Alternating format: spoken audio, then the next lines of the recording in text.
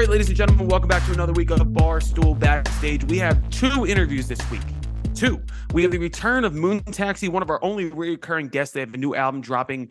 Well, this comes out on Friday, so today. We also have SIDEPIECE, an amazing EDM house duo. We had the interns on for that one. Huge fans, funny guys. Want to do them again in person soon. We got, as Dave would call it, a ragtag group today. White Sox Dave, how are you, buddy? Excellent. Zero stress in my life right now in any way, personally, professionally, financially. I'm just living the dream. What the fuck was that?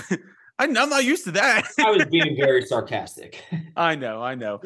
Johnny, how are you, buddy? I'm living the dream also. That's great.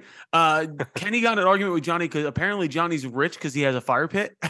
We were in the group chat. I sent a picture of my backyard and he's like, "What are you, a fucking millionaire?" It's like, it's dirt and a home-built fire pit. It's like, he's the one living fucking 20 minutes from the beach in Malibu. Doesn't he live in like Calabasas? Like he's in like a fancy neighborhood in LA.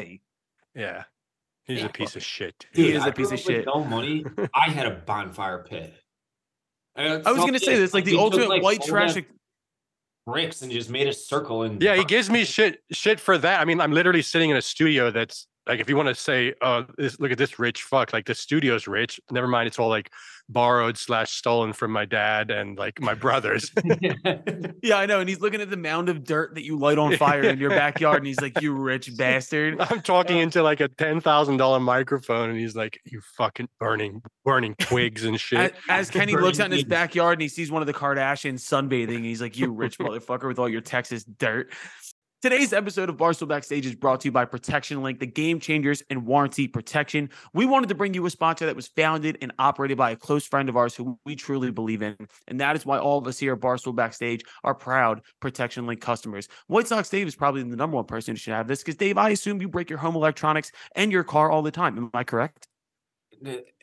Everything like from my body outward that is in my vicinity gets broken at one point or another. So yes, Facts. I'm a big time endorser of Protection Link, baby. That's what it's all about. We can't have you walking around with a broken phone or broken TV with the profession that you have. You look stupid. You wouldn't be able to do your fucking job. Phones, home electronics, AirPods, anything, RVs, cars. Make sure that you have Protection Link. You don't need overpriced coverage, and that's why we have Protection Link as well. Sign up at protectionlink.command and use the promo code Kenny Sucks. That's right, Kenny Sucks, and enjoy a 7-day risk-free trial. You're watching me struggle through this. 7-day risk-free trial with promo code Kenny Sucks. Protection Link, the trusted name in warranties for RV, car, and home electronics. There we go. We got the name right this time. Proud of us. Boys, a lot to talk about before we get into the interviews. New Foo Fighters album came out. And I don't know if you guys have had the opportunity to listen to it, but I've been talking to Robbie Fox a lot about this. I think this is their best record since Wasting Light. And it is bittersweet because obviously Taylor Hawkins isn't there. Mm-hmm. This record fucking knocked my socks off. There are a few tracks on this record that feel like they were made for the American Pie soundtrack, and I don't know how else to put that. But just like good time, driving music, real ass rock and roll. But it's still. So wait, is there no Taylor Hawkins? Like there was no tracks that were recorded prior to? No, this is Dave Grohl doing a spot on Taylor Hawkins impersonation is the way I would put it. Like it is very much in the style of Taylor Hawkins drumming, but Dave drums on the record. It's fantastic. They did a fucking great job. Dave, have you had the opportunity to listen to this yet? I yes and no. You perused. You perused. I perused it. I am going to give it a full listen, hopefully as soon as we stop recording. But that's how I kind of consume all albums these days. Because of the millennial attention span, if you want to call it that. But it is, I agree with Colin. It's going to be very good. Or it is very good. I have yet to fall in love with it because I haven't really given each song individual chances per se. But right. It's Foo Fighters, man. And Dave, obviously the whole band obviously sunk their heart and soul into this one, considering the circumstances. Not that they always don't anyways. Right. I think this is going to be one of the actual albums. The last album that I loved. I'm not talking like Taylor Swift or like mega albums. I'm talking like, next tier, next rung was OK Go or OK Human by by Weezer. Weezer. Yeah, great record. Fucking love that album. I love I that. remember the day that dropped and you just losing your mind. I love Weezer. I mean, Yeah. 90s, late 90s, early 2000s Weezer, I think they're just fucking incredible because every song's so different from the last one. And Yep. I would love your guys' opinion on Weezer because like I don't know what the fuck I'm talking about, obviously, but this I have a feeling that this Foo Fighter album is going to be an actual album aside from just a song that I fall in love with. It is odd. I just looked before we got on. Complex just put out their top 30 albums of the year 2023 so far, and I retweeted it and I said this year has been fucking ass. Yep. Ass. But we have a lot of new albums that are coming out in this time period. I guess maybe to coincide with all the tours that are happening. But Foo Fighters, the new Jason Isbell album is coming out, which I'm really excited about, which breaks my heart because I want to talk to him.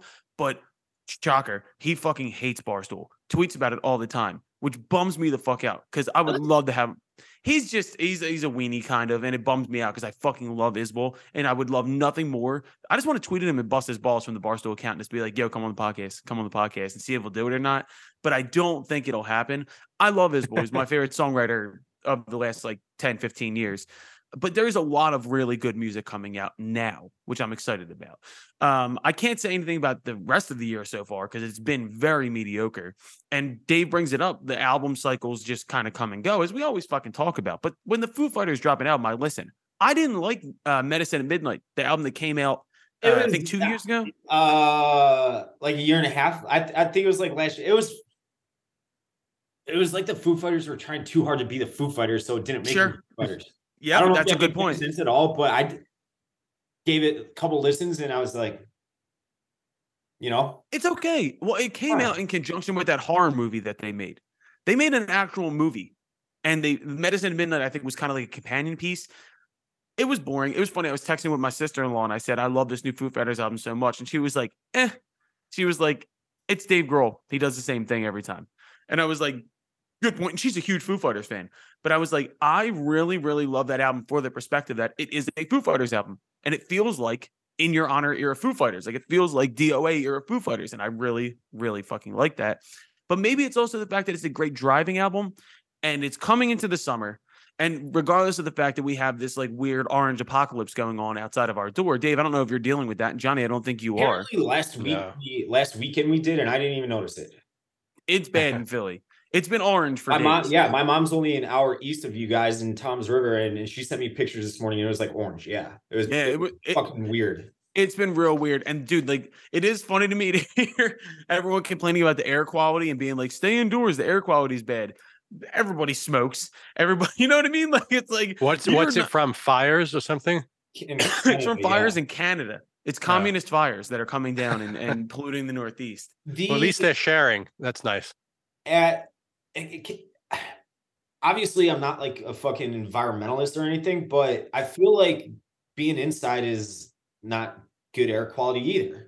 Probably not. I don't think we live in great air quality as it is, but I'm not, whatever, dude. I think it depends on like if you've got decent air filters and you put like that HEPA stuff that gets this particulates out.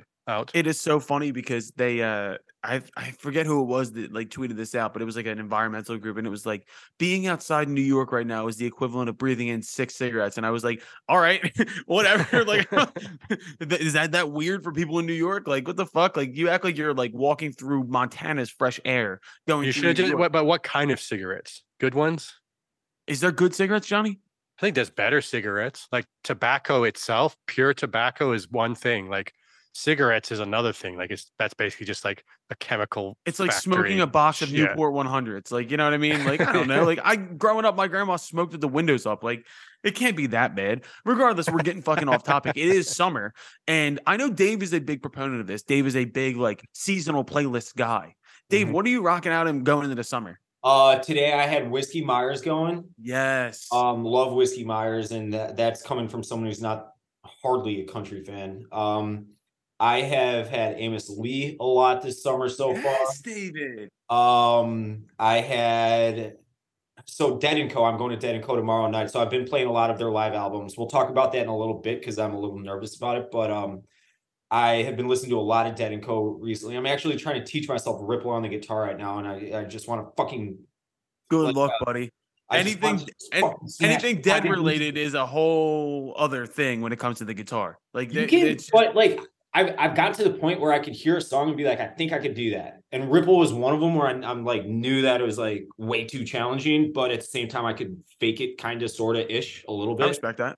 And so yeah, I've like fucked around on it, but I don't have near the coordination to perfect it like I would like to, because I half-assed it like I half-assed everything else. But a lot of Dead, Amos Lee is, you're talking about driving music. It's fucking perfect. Windows are rolled down. Like, let's go. It's a song about fucking driving and listening to music. Here's a cool story about Amos Lee. Amos Lee worked in the Philadelphia public school system as a teacher until he was 33 years old. Yeah, he was like a math teacher, right? He was going to open mics at Dawson Street Pub, which is down the street from my house, which is a dive bar, and decided he wanted to be a musician. And then Amos Lee, dude, as far as like pure talent goes, Amos Lee is right up there with the tops in current music. Yeah. I'm with you. I'm on your wave right now. As far as like when the seasons change and we go into summer, it's a lot of Americana. It's a lot of country. Yeah, summer's Americana music for sure. Oh, all the way. Especially if you don't have the seasons. Like Johnny doesn't have seasons. It's just fucking one season. Yep. But like dude, Austin has seasons. Yeah, you had an ice storm not like Chicago seasons, but half my garden died in the ice storm. That's a season. Oh no. Yeah. Wow. So you have summer and ice storm, and that's your seasons right there? We have a beautiful fall. Yeah, and that a wonderful spring. Flurries. What are you listening to? Yeah, good point. Johnny, are you a seasonal music guy? Like, do you change? I am, and I'm kind of in the same boat with you guys, because I go over to my parents, they've got a pool, and just sit with my daughter in the pool and listen. It's country. Like something about looking out, seeing the sunset, seeing the beautiful trees out here in hill country, a lot of Sturgill Simpson. That's where I'm Chris at. Stapleton, that kind of stuff, you know? I was so late to the Sturgill Simpson. We were actually driving back from, we were hunting like early last fall. And Ryan, we put on a Sailor's Guide to Midnight. So good, dude. Dude, that guy. And no, what was his last album where he... Well, he did Cutting Grass. He did The Ballad of Dude and Juanita, which was like he's so interesting because you can go album to album and everything is different. Like there was a completely he was like he was playing like 80s music basically. Okay, so you're talking about Sound and Fury. That's what it was. Yes, that's what it was. Sound and Fury is, I love to think of like Sturgill in the meetings with record labels because he'll do things like the fucking modern sounds of country music and High Top Mountain, which are like very traditional country. And then the third record, he comes out and does Sound and Fury, which is like he did an anime opera in conjunction with the album. And it is like kind of Queens of the Stone Age. Modern rock. It was more like that. That's a good comparison right there. And then he comes back and does Cutting Grass, which is just remakes of his old songs done in bluegrass styles. And then does The Ballad of Dude Juanita, which is like a legit Johnny Cash, old school, kind of like Willie Nelson era, like Southern story about a guy whose dog gets killed and his wife dies. Like Sturgill's the fucking man, dude. Do you know what I like about an artist like Sturgill Simpson is when I'm on like a tear trying to find new music, sometimes I'll go through playlists or I'll just search like in a genre, and most of the times I just go through the playlist, like add a song I like. With him, and there's other artists like this, like when I came across him, whenever it was not super long ago, like a year or two ago, and I just went and listened to every album. You're like, oh, I can just actually listen to the whole album. I know I'm going to pull 8, 9, 10 songs off here that I like. And that's cool to see people making albums of good music and not just thinking like, oh, I hope this song blows up on TikTok. I'm in an album mode. And I think, and we've talked about this recently, I feel like there is kind of a grab back to people want actual albums. And we've seen things change over the last couple of years. But like for me, I've said this in the group chat a lot. I've said it on the podcast. I've been listening to nothing but Ryan Bingham. Ryan Bingham has been the only thing I've been listening to. Fucking talked about him when I was in my Yellowstone binging. I gotta find the fucking scene, but there's a scene. It's early in the like the first season when they're like introducing him and he's not even a character yet. Where, and I've said this before, this is how dumb my fucking music brain is. Like I judge a guitarist, and I know a little more now that like I know what a chord shape is and everything, like what to look for, like, you know, instead of 1 out of 10, it's now 2 out of 10. Like but how fast their fucking fingers are moving. Oh yeah. Both up and down the fretboard and just like throughout, like changing chords. That dude is a fucking freak on the guitar. Freak on Yeah, me. he's an animal, dude. It's funny too because we've been talking with his people about having him come on for the podcast. I would love that, man. He's a hot looking So, dude too.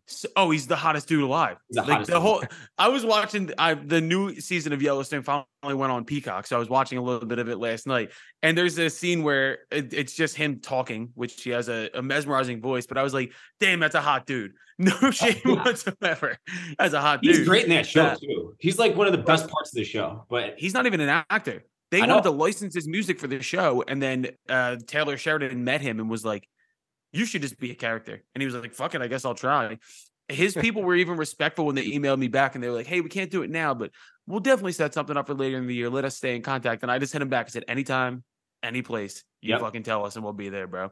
I gotta imagine that he's like one of those guys that just like writes his music like in a little meadow out in like Montana, like a piece of straw. Grass hanging out of his mouth, like dirty feet because he doesn't wear socks or shoes. Dude, I heard he lives in a studio apartment in Santa Monica, and it's all a fucking act. That's what I heard. Fuck you! Don't ruin this for me. I'm kidding, dude. But yeah, so a lot of good music coming out. The seasonal change is a big deal. There's still like my rap shit in there, but like the super hardcore New York shit goes away during the summer, and I'm listening to like, remember Swayze? Does anybody remember Swayze? Not really. I know the name. I remember the name. Yeah. It's like a rapper and Cisco Adler who does like a lot of like, I don't know, like beachy music and stuff like that. But like when Robin Big was big on MTV, they had this show was called Swayze, and it was like this rapper. I'll send you guys the album. It's just summertime music. It reminds me of my first car. It reminds me of like my sophomore year of high school. Like Swayze, it's just good, crappy beach music, but I love it. Dirty Heads. It's summertime. You know what I mean? Like let's get into it. Dave, I've been Eugene Sublime for sure. Dave, you're going to Dead and Company. What are you afraid of? So I've been listening to a lot of their like current tour. I don't think they've had any like Spotify like actual uploads from this current tour. So what I've been listening to is just like people uploading their own video on YouTube, and it's all good. I've been following their set list like crazy because last year when I went, they played every single. It was I've said it. It was the best concert I've ever been to. And I've seen a lot of good concerts before. And but I was talking to a guy last night who his name was Pete. He was a bartender at this little bar down the street from me. I went and got a burger and was chilling for a little bit. And he's like, close your eyes and picture a deadhead. He's a deadhead. Long ass hair down to his ass. You could tell he hasn't shampooed it in fucking probably 3 decades. And he said that he saw them, I don't know. So it was 3 weeks ago. So wherever they were 3 weeks ago, I forget the city. And he's like, I'm not going. They weren't good. Bob's lost it. Like John wasn't even that good. And I'm like, dude, this is like, because I fucking love that band and I fucking love John Mayer. And this is the last time I'm ever going to get a chance to see them. So I wanted to like emulate last year where they played Sugary and Ripple and Althea and like all the fucking best. Like, and I know they don't want to do that every show, right, but I want it for my show. You know, I want it. I have to have Sugary and you know, I have to have those songs. And I'm worried I'm not going to get them. And I'm worried that Bob's like going to croak on stage. See, that's the thing. We talked about this last week when we saw the video of Springsteen falling on stage. Our heroes are getting old. They're getting old. Springsteen, he just tripped. He's yoked still. He was fine. He rolled with it just fine. Yeah, that's what I said. That just looked like an innocent trip. Yeah, that one. It looked like a Joey Biden. You just fell up the stairs. No, it looked. If you want to get political, every time a president falls and the other side just goes fucking crazy, not fit for office, I'm like, dude, I have fallen 3 times already today, and so have you. Shut the fuck up. I'm just more concerned about the person controlling the puppet strings. Why did they fuck up? Find that dude and fire him. What did George Soros sneeze? And then no, I don't know whoever it is. I don't know who it is. It's probably the same dude with both of them like this. Yeah, right. Like, you know, a puppeteer. Those are my favorite memes where it's just like the marionette guy, and it's always like Biden and Trump, and then it's like Bobby Shmurda is the guy controlling. You ever see? I'll send those to you when I'm done here, but not to get political, whatever. Dude, back to what you're saying about going to see Dead and Co. Like, it's interesting for me to hear your perspective as like a super fan of a band, how much expectation you go into a concert with. and like how much that can affect your outcome. Because like I feel like, and I'm not Yeah, saying yeah, I yeah. get it, like I get why you do that, but it's almost unfair to the artist, because like they're going in like, here's our show, and everyone's like, that's not the show I had planned in my head. And it's a difficult balance to meet. And I'm not criticizing you, like I totally get it, like I want to go see certain songs from certain bands, and you're disappointed if they don't, but it's like an interesting battle. No, I've definitely. never. When we saw Tedeschi Trucks a couple months back, like that, they're my favorite band on earth right now. Like they are my absolute number one grade A favorite band on earth is Tedeschi Trucks band, like current active bands. Um and they didn't play a lot of the songs that I was hoping for, but it didn't necessarily ruin the experience per se. But because I'll be able to hear those songs again. I'm not gonna be able to ever see Dead and Co again or Bob Weir, Right. those guys. So I want to hear just one last time them fucking, like I remember last year when we talked about it last summer. That's crazy. That was a year ago already. I know. I remember the date exactly. I'm a weirdo with dates. I think I'm like autistic. It was June 26th last year was the exact. That is. I can do that with movie releases a lot of times too. I remember when the date movies are, but anyways, It's the most useless X-Men thing ever. I get nothing out of it. Nothing out of it. But you guys were like, I was like, dude, they did this thing where they like started with Sugary and like then they blended it into another song and ended it, and you're like, yeah, medley, you fucking moron. And like, I need that again. I need that again. I need that one more time because I'm never gonna get it again. I don't think I've ever been disappointed when I've seen a show as far as expectations go. I also don't see a ton of concerts. I'm not a huge concert goer. Like I love concerts, but like I do get semi-anxiety when I go to shows because I'm like, I'd rather be doing it. Or like I think, Yeah, like, I can see that side too. There is a thing. When I go to baseball games, I could be watching a Major League Baseball game. I'm like, I could do that right now better than you can. Yeah. And I'm a fucking little fat stump in Chicago talking to you assholes. Well, sadly, the only show that I've ever seen that I left and I was like, oh, that was kind of fucked up was Tom Petty. The only time I've ever seen him. Yeah. I think remember you saying that. Yeah. I think Petty was a little banged up. And by the end of the set, he pulled it together. But the beginning of the set, he kept repeating the same things over and over again. After the set, he'd be like, thank you so much. And then he'd play and the songs would be kind of fucked up. And he'd be like, thank you. Like here's something was for you guys as artists. Say, you become, world renowned artists, hypothetically speaking, of course, with YouTube bums. But Fact. if you are, like, for instance, you mentioned Willie Nelson. I saw Willie Nelson last summer too. I was 5 feet from the fucking guy. The guy's arthritis was so bad in his fingers, like it was painful watching him try to grip chords. But like he played every one of his hits knowing that he's fucking 1,000 years old and like none of these people are going to see them again. Would you feel kind of an obligation as an artist, say you're 75 or 80, however old Bob Weir is, to play the hits for all the people knowing that they're never going to hear these live again unless it's some shitty fucking jam band cover band? Depends on how you sell the show. Like if it was kind of like, come see us play the hits, or like that's what you're expecting, then yeah, you got to do that. But we're trying to do the opposite. Like we still play Come With Me Now, obviously. Yeah. But I wouldn't say we're ever going to phase it. Like we're not going to try and be cool like Radiohead and never play Creep again. But it gets boring, not so much the playing the song, but like that becomes a thing. Like you'd rather just try and play your new music, like it's like a hard thing. Like I get it, you don't want to be disrespectful to fans. Like that's why they came to see you, is to play something you made. It's a fucking amazing thing, but it gets old in terms of not being able to get some of your new material out there. But again, sometimes that's just on you. Also, like owning playing new material. I think for a long time we were afraid to just like open a show with a bunch of new songs, and then when we would do it occasionally, people were into it. It was like, oh, that was in our heads. We were worried about it, In my head, when I go to see a band that I like, I want to see the songs that I like. Or I always have like 1 or 2 songs. I'm like, dude, if Dave Matthews plays Crush, I'll be happy. You know what I mean? Like that kind of a situation. Of course, yeah. I saw Gary Clark Jr. right before the pandemic, and I was like, God, I hope he doesn't play this new fucking album that's coming out because I just want to hear these certain songs. And then he played the entire new album. And when I left, I was kind of like, that was weird. And then it made me go listen to the album, and I bought the album and I fucking love the album. And now I'm like, oh, I got to see Pearl Cadillac like before it came out. That was fire. But if I'm Willie Nelson's age and I have goddamn 60 years of songs backlog, and if I'm 80 years old, I'm probably just pulling out the hits. He's legit. That's what I'm doing. There's a story. I don't know if I've told this story. It was from the Miles Davis autobiography. He was like known for being an absolute Nazi about not playing old material. Like he literally would not play old material at any concert. It was always the new album, the new thing that they're working on. That too. But so one year, Wayne Shorter, or one of his like saxophone players from one of the famous bands, had like his 70th birthday, 60th. I'm getting all the dates wrong.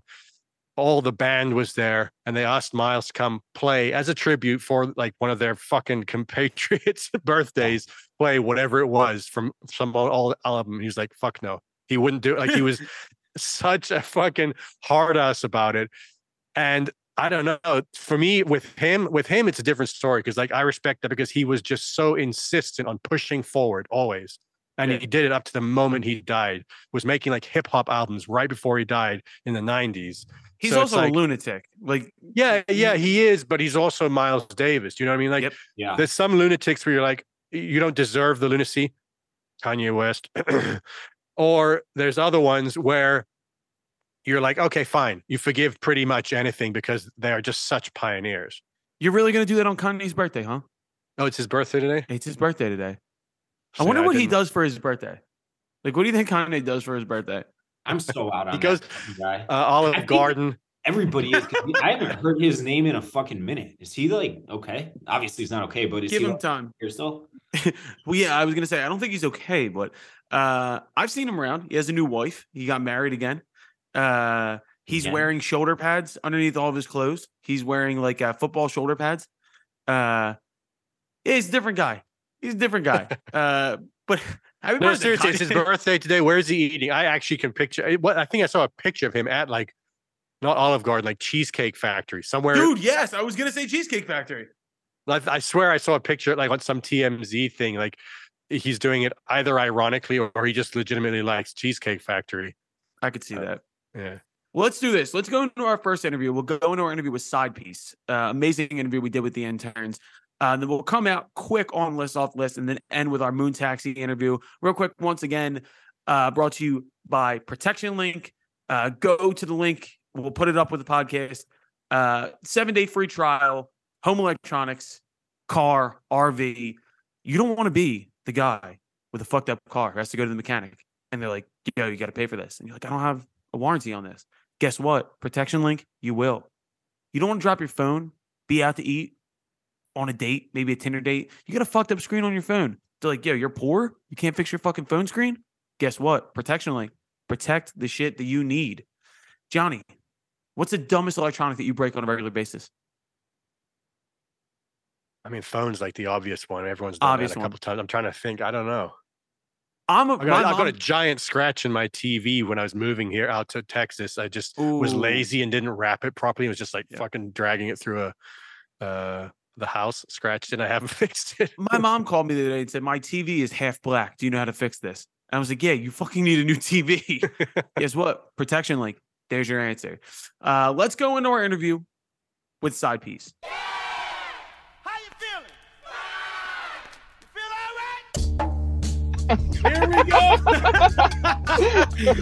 Welcome to the Barstool Backstage, ladies and gentlemen. You know what? This is where we're starting. I didn't record the first time. We got SIDEPIECE in the building. They have a new single coming out. We got my dog barking in the background. This is exactly how it's supposed to be.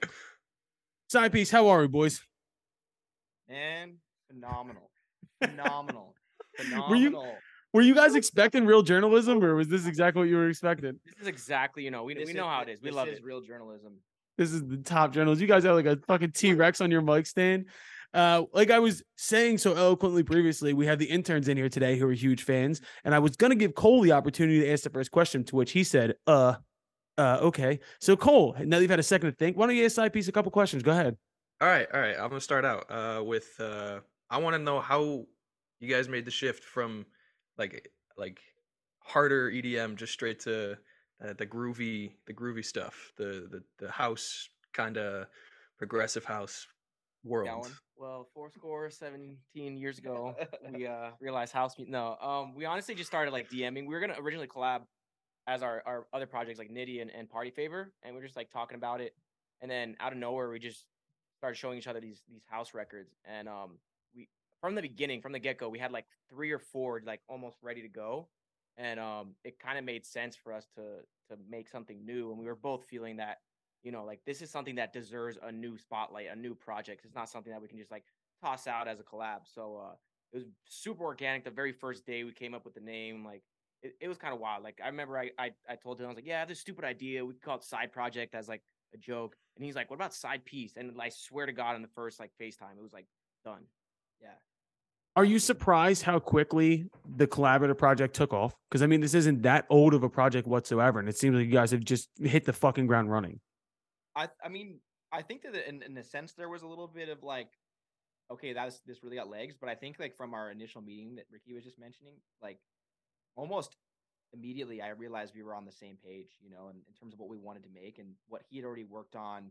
And both of us come from working on a ton of different genres and, you know, producing for other people and different things like that. So I think like it was like when I reached out to him and we got this FaceTime, like I had kind of wanted to breach the subject, and I knew that of any people, this is someone who could like, you know, be able to do this in the right way. And, you know, I come from where I started. This is the music that I was like playing and DJing when I first started, you know, mixing and playing shows. So like, it's kind of a full circle moment for both of us in a way. So it just kind of like, it felt really good. And then I think that the songs that we had right away starting just felt like they felt fresh and different and kind of had our spin on it. So, you know, but then I think when On My Mind really blew up the way it did, it kind of was like, whoa, this is crazy. And we were like ready to rocket ship. And then the pandemic hit like a month and a half after it released. So that was super dope.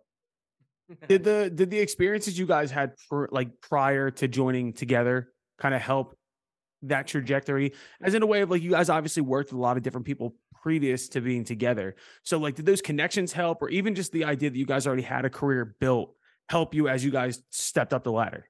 I think the key is like, we just learned, like, it's just an experience thing. Like 100%. We did even something as simple as like how to tour well, how to have your managers plan stuff, how to schedule, how to, you know, live your life better, healthier, happier while touring and making music, getting in sessions. Like all that stuff just made this project kind of like flow pretty simply. Like we're getting back into, you know, the mode of like content and social media stuff, because we just spent the last 4 or 6 months touring and making music.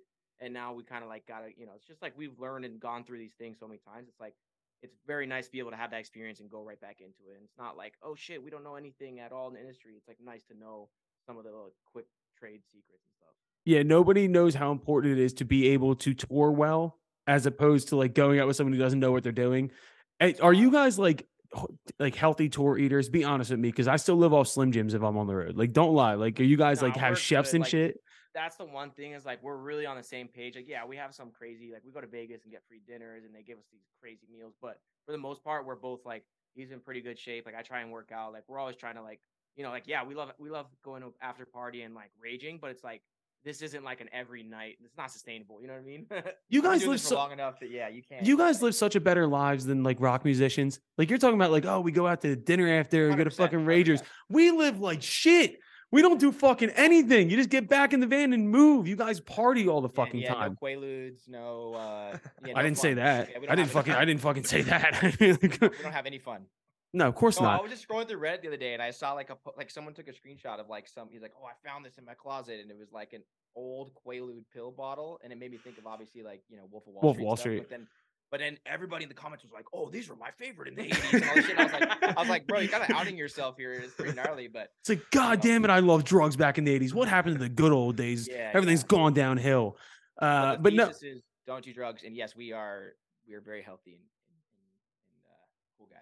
I feel like the fucking EDM world, everybody is in good shape. Like it blows my mind because you guys do just fucking party all the time. It's unbelievable. I feel like every EDM DJ looks as though they could be an IG model if they wanted to be. Yeah, that's part of the requirements actually. You know? It's part of the when you enter into the EDM DJ cabal. They have like a, you know, it's like getting hazed in the fraternity, you know. Like so after you do the blood sacrifice, you then start doing like 10,000 crunches a day. Yeah, we don't mention the blood.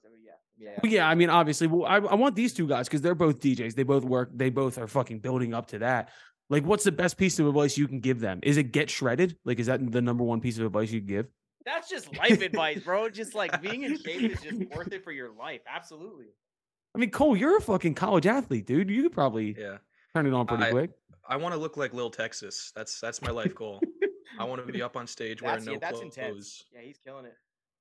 Yeah, I mean, I think that also goes to like if you spend the majority of your set like this the entire time. Oh, I didn't even Yeah. think about that. I mean, It's that's- I mean, calisthenics. think about your deltoids at that point. You know, It's it's like just- boxing match. lat raises. You guys are all day. worried about fucking mixing and, having the best sound and the best gear when realistically it was the deltoids you've had to worry about this entire time. We've really had the wrong priority this whole time. So you got on some real shit though. You guys do have a new single coming out on Friday. Or did it drop? Did it drop already? Because I got it in my Actually email. dropped today. Yeah. No It dropped shit. today. Yeah. Surprise. Yeah. How's that feel? Feels good. I mean, like, I feel like it feels kind of cool to not have to do the usual Friday release. We're kind of, getting everybody started, early, trying to, jump in on the plays early before everybody else. Really front run the game. I've been wondering. I've seen more and more people start moving against the Friday release. Like that's a cognizant thing on your point. It wasn't just like, hey, fuck it, let's drop it on a Thursday. That was like strategic. I think we just thought about it like it's just always done, and we're gonna continue to do it maybe another time. It's just like it was nice to like have a kind of day to ourselves. Nobody's probably. I'm sure someone in the world is releasing music, but there doesn't seem to be many dance people doing it right now. So it's like, yeah, we have our Wednesday ready to go. Let's get it. And we have a lot of like, wonderful. We're very lucky. We have a lot of hardcore fans that love to listen to our music and have our saved and follow us on different music listening platforms. So it's like it's for us. It was just a chance to just put it out, and it feels like a summer song. And it's like, let's just get it out now. No reason to wait. Yeah, the fucked up part is there's like still like 70,000 songs getting put on streaming platforms every fucking day. You can't avoid it, bro. It's crazy. Yeah, no, it's insane. Yeah, and then there's more every. I think that's partially why, because majority of people release on Fridays. So I feel like in the next like year or so, it's gonna start being like, people will just be dropping songs every day. Yeah. They should. I don't understand, especially in your world. Like I feel like it's such more of a vibe thing. It's like from that point, did you guys do this like based upon like what the tour schedule looks like coming up, knowing that you have this new song coming out for the summer? Like, is this pre-planned as in like, oh, this song could really pop off during the sets during the summer? I think there's definitely like a vibe of, we want to put a song out in a time we feel it could do well. But, this is one of those ones we all feel like it's pretty timeless. Like the way we made the vocal feel like a sample and stuff like that. Like definitely believe in the song at any moment. It's so fun to play and feels a little bit, tropical in a sense. But like, I don't know, it almost doesn't matter, but it would be a great timing in all of our minds to put it out in the summer. And we have like a sick lineup of like another 5 songs coming out within the next like 2-3 months. So it's just like the beginning of this cool release plan that we kind of put together. Yeah, we got heavier songs coming out, more vocal songs. And so it's like it's kind of a little mixture of both, but yeah, it feels like summer. Caleb, you've obviously already listened to this song. I want to get the kids table involved here. Caleb, let's get you asking. I have to like fucking direct and be like, you ask a question now. I want to hear this. Do you want me to ask a question? Yes, I do. Okay. First thing I have to say is the first time I ever blacked out in my life was in 2016 when Party Favorite played Ybor City in Tampa. Florida, baby. Wow. Yeah. I mean, That's not a question, but I love that. Not a question, but yeah. I wanted to throw that in there because I think it's a funny little bit of my life. But I did have a question. So when you guys first started playing together, was it just like, did you just back to back it and figure it out, or did you like plan everything out, like piece by piece? oh, like how we like got the set ready. When you, yeah, I'm trying to remember. I mean, I feel like it kind of was pretty easy. I think like the way that Ricky plans his sets and how I would plan my sets are a little different, but at the same time, I think we were both very like, hey, we want to nail this. This is kind of our first chance to play a couple shows, and I think we just kind of sat down and made like a playlist we felt flowed really well. But yeah, those first couple shows were definitely kind of like us getting the groove down of how we mix together. But I feel like it's been pretty It's like smooth. it feels like so long ago to remember that, but it definitely was like a little more like not worried, but you're like, oh shit, okay, we gotta make it. And then now it's like the most like easy, fun thing where it's like I don't even think like a lot of these sets, like certain festivals, we were like to plan cool edits and stuff like that, obviously, but like we've gone up the last like 4 or 5 club shows and just not just played an intro and just go off of it. Just because Yeah. like we finally have that easy rapport of Mhm. like, you know, we got 4 years on the belt playing together. So it's like we know the playlist, we know the sections, we can go to anything at any time. It's like after learning it became a lot easier, like back to back in a sense, you know.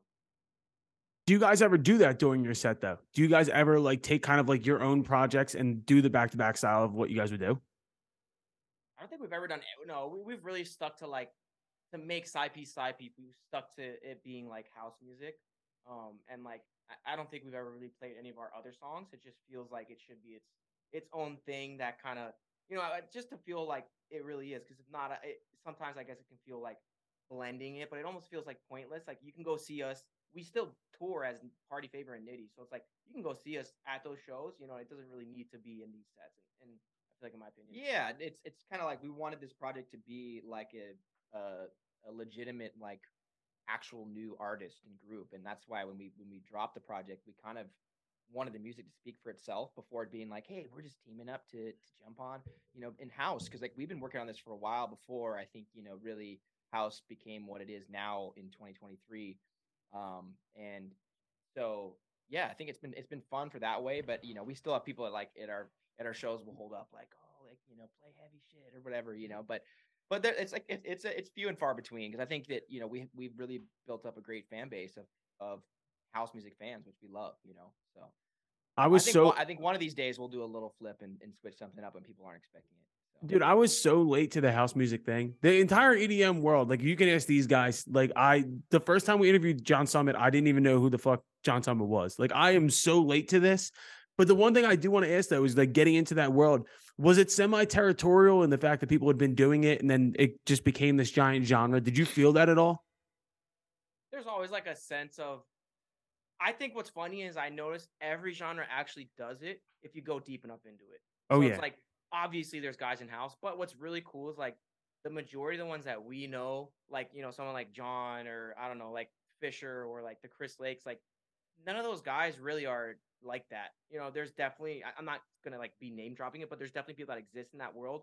And maybe rightfully so. They're probably like the guys that are 40 to 50 years old and they've been playing in Ibiza. You know, they have their thing, and maybe it feels like all these new people, but that's just like a natural thing of something becoming big. People that have been in it feel scared of it. It's like the majority of the people and our fans, I feel like, are very open-minded and aren't really, you know, going to be all hateful towards it. It's just like, you know, that's why we try and play proper sets. And like, yeah, obviously we're playing certain pop songs and certain things, but like for the most part, it's like we are trying to make proper tech house and house music. I mean, it's understandable for like an older, like kind of more established name to feel a certain way. I feel like people in the rock world are like that with Machine Gun Kelly, where it's like, who the fuck do you think you are?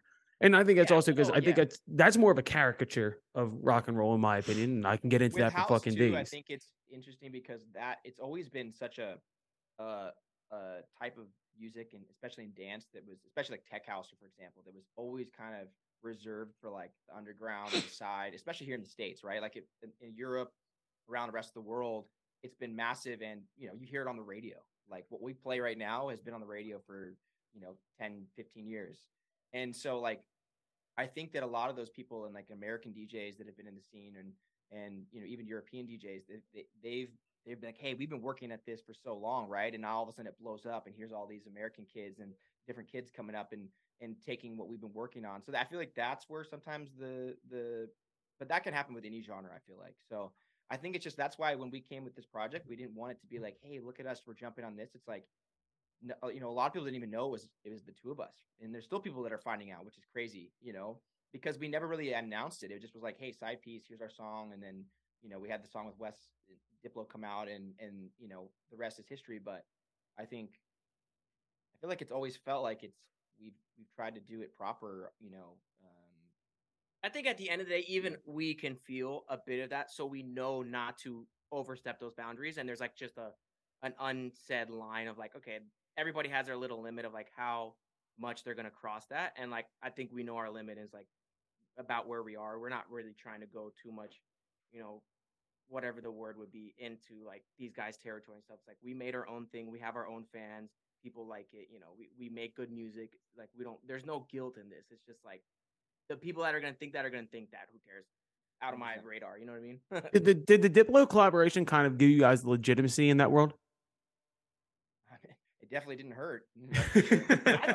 What's funny is like, yeah, I think in the beginning, but it's funny because that song was so big on TikTok. That feels like the opposite of what real underground tech house music would be. So it almost feels like it could have done both. I don't know. It's just like it got so big, no one even cared anymore. I think the thing is like the song isn't trying to be this like big pop song, and that's what always works for like good viral songs on TikTok that are like less try hard in these like big pop songs. I think that's where you're like, hey, like they really weren't trying to do this. It just blew up. You know what I mean? Like we legit just made something we liked and it worked. So it's not like us trying to be like, we're trying to make this cool dance on a TikTok. It's like we're not doing that. Like we're making good shit, and that's all we're trying to do. Bro, if I ever caught you on TikTok dancing like that, I would cut the interview off right away. Well, how did the Diplo collaboration actually come together? Down right now. No. Oh shit! Right before you got on, you saw us like. Yeah. Dude, and literally, if I would have caught you guys mid TikTok dance, I would have been like, all right, guys, this was fun. I'll talk to you later. All right. How did the Diplo like collaboration actually come together? So I went to a camp with Diplo in Bali, actually, in Indonesia, and then we were working on some of like his other house music. And then we came back from that trip, and my manager had hit me up. He's like, "Yo, that demo was really cool." And I was like, "Yeah, it's cool." And this is like, even to me, my ear at that time, I know how to produce house music, but it's like what was about to happen to house music was still a little bit. I was like, I wonder if this happened. And that was one of the demos that when we called, Dylan had Temptation, which is one of our songs too. And like those are the first two songs we like listened to, and we both were like, we both feel like we have hits right now in this like house era like kind of thing. And that's really where that happened. Is like I remember we went to Diplo, we're like, hey, like, what if we do a collaboration with this song? Because it's kind of just a demo right now, and we're gonna make a new group, and we're gonna make it proper. We're gonna make it all house. It's not gonna feel like we're trying to transfer Nitty or Party Favor. So it was like saying he had Temptation kind of there. I think Acrobatic was in its early stages. There was a few of our bigger songs that were just sitting there, and that on my mind was one of the songs we were just like, man, we should make a new group for this. Like this deserves something to be a new artist, a new, doing a duo with someone. It felt like, it was just part of that story of those beginning songs that kind of created SIDEPIECE. So it's right time, right place, and the right place was a fucking camp in Bali. Absolutely, yeah. God damn it, you guys are so much cooler than we are. Time because it came out literally right before COVID. So. Well, a lot, dude. It fucked everything up. Let's not act like it didn't, but it all wound up working out regardless. And it also didn't hurt the fact that was when TikTok boomed, and then it happened to catch it at the right time. Absolutely true. It might not have happened that way if the TikTok had. That's very true. Been going. The other thing I did want to ask too, because I'm a child of like fucking late 2000s hip hop, like that was like my grade school situation, and the fact you got an official remix to fucking A Milli, how did that happen? Yeah, mind blowing. That was crazy. What's great about like working with him and in our project is like we work really well like just off our laptops, and we work like on the plane or in the hotel room, and a lot like a majority of our songs have been done not in a studio like the one we're in right now, but like literally I'll have an idea and send it to you or vice versa and be like, yo, like Montreal or something. Yeah, finish that. And we were in Montreal for the Il Sonic Festival, and we had an after party that night. And so I was like sitting in the hotel room after the set, and we were just kind of killing time, and I was kind of bored, and I, we started messing around with this early idea. And so we were playing the set, and I'm like, yo, Ricky, like I made this in the hotel room. Let me throw this on. And it was like a very early version of it. It was like one drop in like the first little bit of what you hear now. And he's like, okay, whatever, dude. Yeah, play it. And so I played it towards the end, right? And the crowd was like, oh yeah, this is dope. It's dope. And so we went back in together. We finished it up, I think, right? And then we played it at some other big festival like the week after. It definitely went off though in that first club too. It was just like short, and then like you said, the second time it was like, holy shit, this is a bomb. Like it was a legit like club bomb. Like, but it was like made like sometimes we make stuff that's more of like what's called like a DJ tool, right? Which is like for our sets, for us, that when you come to see us, we want you to hear stuff that you're never going to hear anywhere else. And we like played it, and it started going crazy. And then we just like, I don't remember how we got in touch with Interscope, but they heard it, and then they saw a video of it going off at the show, and they're like, oh, okay, this is legit. And apparently it's the only official remix ever of A Milli so far. Did you have to go through Wayne's lawyers and shit like that? Or have you ever had contact with Wayne? Gave the approval. Oh shit. Yeah, which that made me Pretty a crazy. young me very, very happy. Well, I mean, he was God for about 6 years. You know what I mean? Like, I mean, he's still up there. easily still, but like you think about like 06 through like 11, like that was the only thing on the radio was He's Wayne. untouchable. He was Absolutely. untouchable. If there was one artist that you guys could, in theory, do the same kind of a thing with, where you remix one of their songs, one of these God level guys, not Wayne, somebody else, who would you pick? You mean like a rapper or just any musician? Any musician. Could be a rapper, could be a rock star, could be country, doesn't matter to me. Who would it be? This may be an individual answer. Yeah, we could probably do 2 answers. That's crazy. We could remix anything. I mean, I don't know. That's such a wide net, man. There's just so much. Yeah, but did you ever think you would do it with Wayne though? You know what I mean? Like this is pipe dream season. This is like Pipe dream season. Jeez. I feel like we have some started too that would have been cool. Like, I mean, I feel like if we're talking about like hip hop, I mean, like Big or something like that would be crazy. You know, Yeah, that'd his be flow fucking and nuts. His sound and the power of his voice. his voice on house music is sick too. You know, and people have obviously they sample it all the time, but I think it's not like it's he's kind of like Missy Elliott. He's been like sampled 5 million times. That's honestly a really. I mean, we technically did it. On my mind is kind of a Missy Elliott, but like her catalog, you can. Dude, Missy's the best. And I feel like so many of her tracks do flow well into like remixes for the EDM world. And shout out Timberland because he produced a lot of that early stuff too. Or at least Dude, the early 2000s stuff. Missy, fucking Aaliyah. Like Timbaland was all over the place with that shit. Yeah, I mean that whole era is like, I think on my mind might have been like one of the like pioneers of that, where it's like it created this like whole sample thing where like, you know, in a good way, everybody started copying it. I think that helped the culture for it. But it was like that's that era that, you know, on my mind came from, and then everyone started doing it. It's like because the flow of that R&B/rap shit on 125 plus house beats is just like amazing. It just always works. Well, now the craziest shit is you can sample Biggie doing Nas through AI and shit like that. Yeah. Like, have you guys fucked around with the AI shit at all?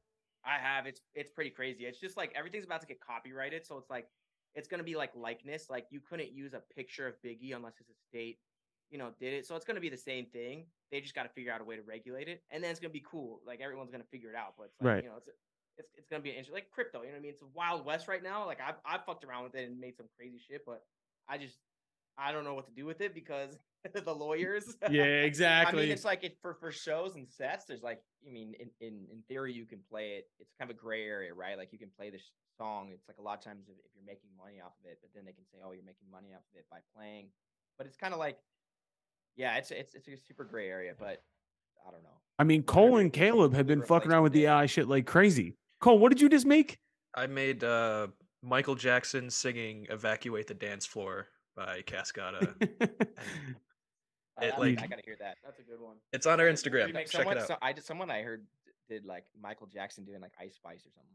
Oh, Jesus Christ. He's the best voice to do it because he's got such a wide range. He can do high pitch, low pitch, and he's got such a very distinct like voice pattern that it'll just like. And then all the little ad libs, the hee-hees. Yeah, those just make it.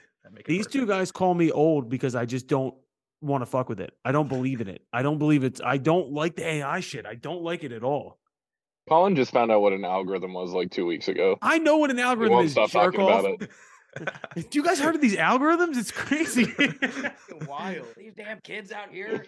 Fucking with algorithms, dude. I don't know. I'm old school. I just don't like the shit. I don't care for it. I don't care about it.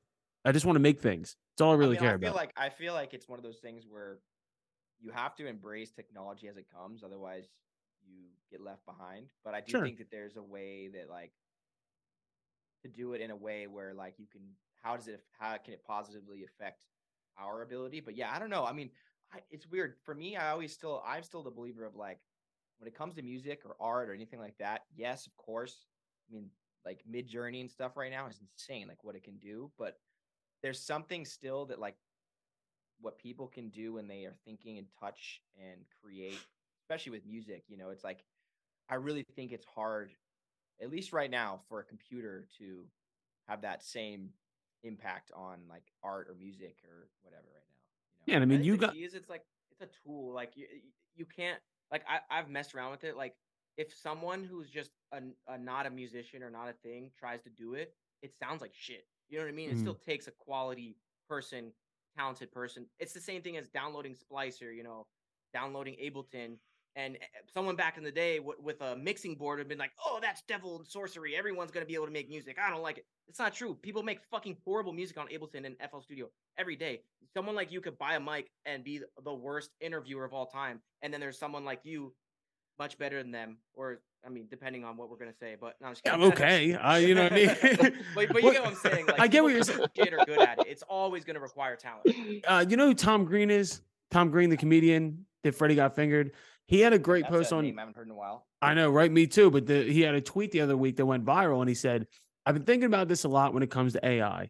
And he's like, "I think the reason why some people really like it is because they're not talented and they've never been creative in their lives. Now they have this tool and they now understand for the first time what it feels like to be creative and make shit. Even though they're not really making anything, they're just using the AI to make something that seems cool. So maybe it is giving some people that feeling of being creative for the first time. And they're like, oh, fuck, this is dope. So we might get some cool shit out of it. You never know. 100%. I mean, I think that it's good because it's gonna like it's just like anything. Like you never want to be replaced. You never want to be like. There's always.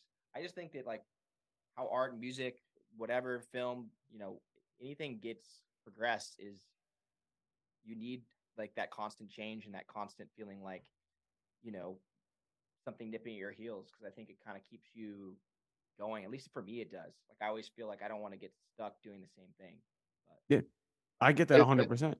It'll eventually. I mean, AI is better replicating than it is creating on its own. So I think it's going to keep a lot of artists, especially in like the EDM world where a lot of things can be replicated. It's going to keep a lot of people honest. Ooh, I never thought about it like that. Caleb, out of the clouds. I love that. Now, I do have one thing before we get out of here. On the technical side, interns, do you guys have anything you'd like to ask? Like DJ related, like just pure DJ nerd questions. How do you pick the perfect snare? Ooh. The perfect snare picks you. That's yes, it. Well, Ricky and I, before we produce, we sit down and do a seance for the perfect snare and Blood sacrifice. Yeah. That's Little prayer circle, and then the snare, the snare number just comes to us in our ear, you know. And damn, the house music world is way more satanic than I thought it was, dude. it's crazy. Yeah. Wait till you get to the dubstep world. We're gonna have to kill you. We have our own gods. Yeah, I feel like the dubstep world would have like a little more of a satanic edge, Have you dude. seen the void sets? No, Yeah. I don't even know what that is. Don't do any drugs. It's there. We're getting off topic. We've just built up our own, like over the years now of doing this. We've actually built up a side piece, like a sample bank that we use for all, like a lot of our drums and stuff that we use. We've like created a folder so he and I can just grab from it and kind of use some unique little effect sounds and just simple drums, kicks that we've made, you know, snares, claps. I'll give you a secret. It's Mark Knight samples on Splice. There you go. Have fun. Right, writing that down. You just changed these guys' fucking lives, dude. Well, I was gonna ask that. I was gonna ask like, what's your go-to percussion, like your top drums? What's your, you know, is it like a bongo that you always use in a song? Like, what's the one sample that you'll use every time? I think the key is like, yeah, we take samples and we take loops, and then we layer, you know, 4 or 5, or cut it up in a new rhythm, so it doesn't really always have to be exactly whatever the sample was. And like, I think we're both pretty good with drums, like making them feel like a new pattern in a sense, you know, new in a sense. Obviously, everything is always going to be similar, but to a sense that not other producers are going to have the exact loop. Like you can't just go on Splice and get the exact one because we fucked with it enough for it to be a side piece loop. Right. Yeah, then I think just like what makes an artist or someone unique is a lot of times just how you use the tools that you have, right? Like, but I think that like, you know, we have a couple, like we use a 909 clap on the majority of our songs. We might layer it with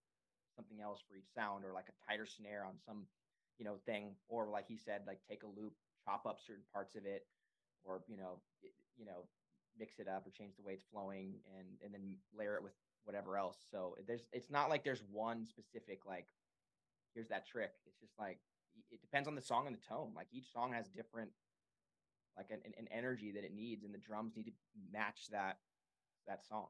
I think the long answer is like it takes us away. Like everybody still struggles with that. You're always still like the best house producers in the world are still sitting here like this sounds like shit for sometimes. You know what I mean? Like we all go through it. I guess it's just how much patience do you have to push through it and then stumble upon. You know what I mean? Like I really feel like that's what like really great music does a lot of the time is like you're just patient enough to stumble onto it coming down and like actually like I know it sounds like a little corny or spiritual, but like I really think you have to like be open and like let things come to you because like all the best ideas I feel like of like I remember Sexy. I was in like a thrift store with like my girlfriend. We were just like singing this stupid like line like "Sex with me is that's sexy," and I was like, "Oh yo," and I texted him. I was like, "Yo, check out this voice note," and then he like started something, and then we ended up making a whole ass song from this stupid thing where I was just in a store not paying attention, like working out, taking a shit. Like I feel like half my good ideas are when you're just not paying attention. You know what I mean? Yeah, Like, yeah.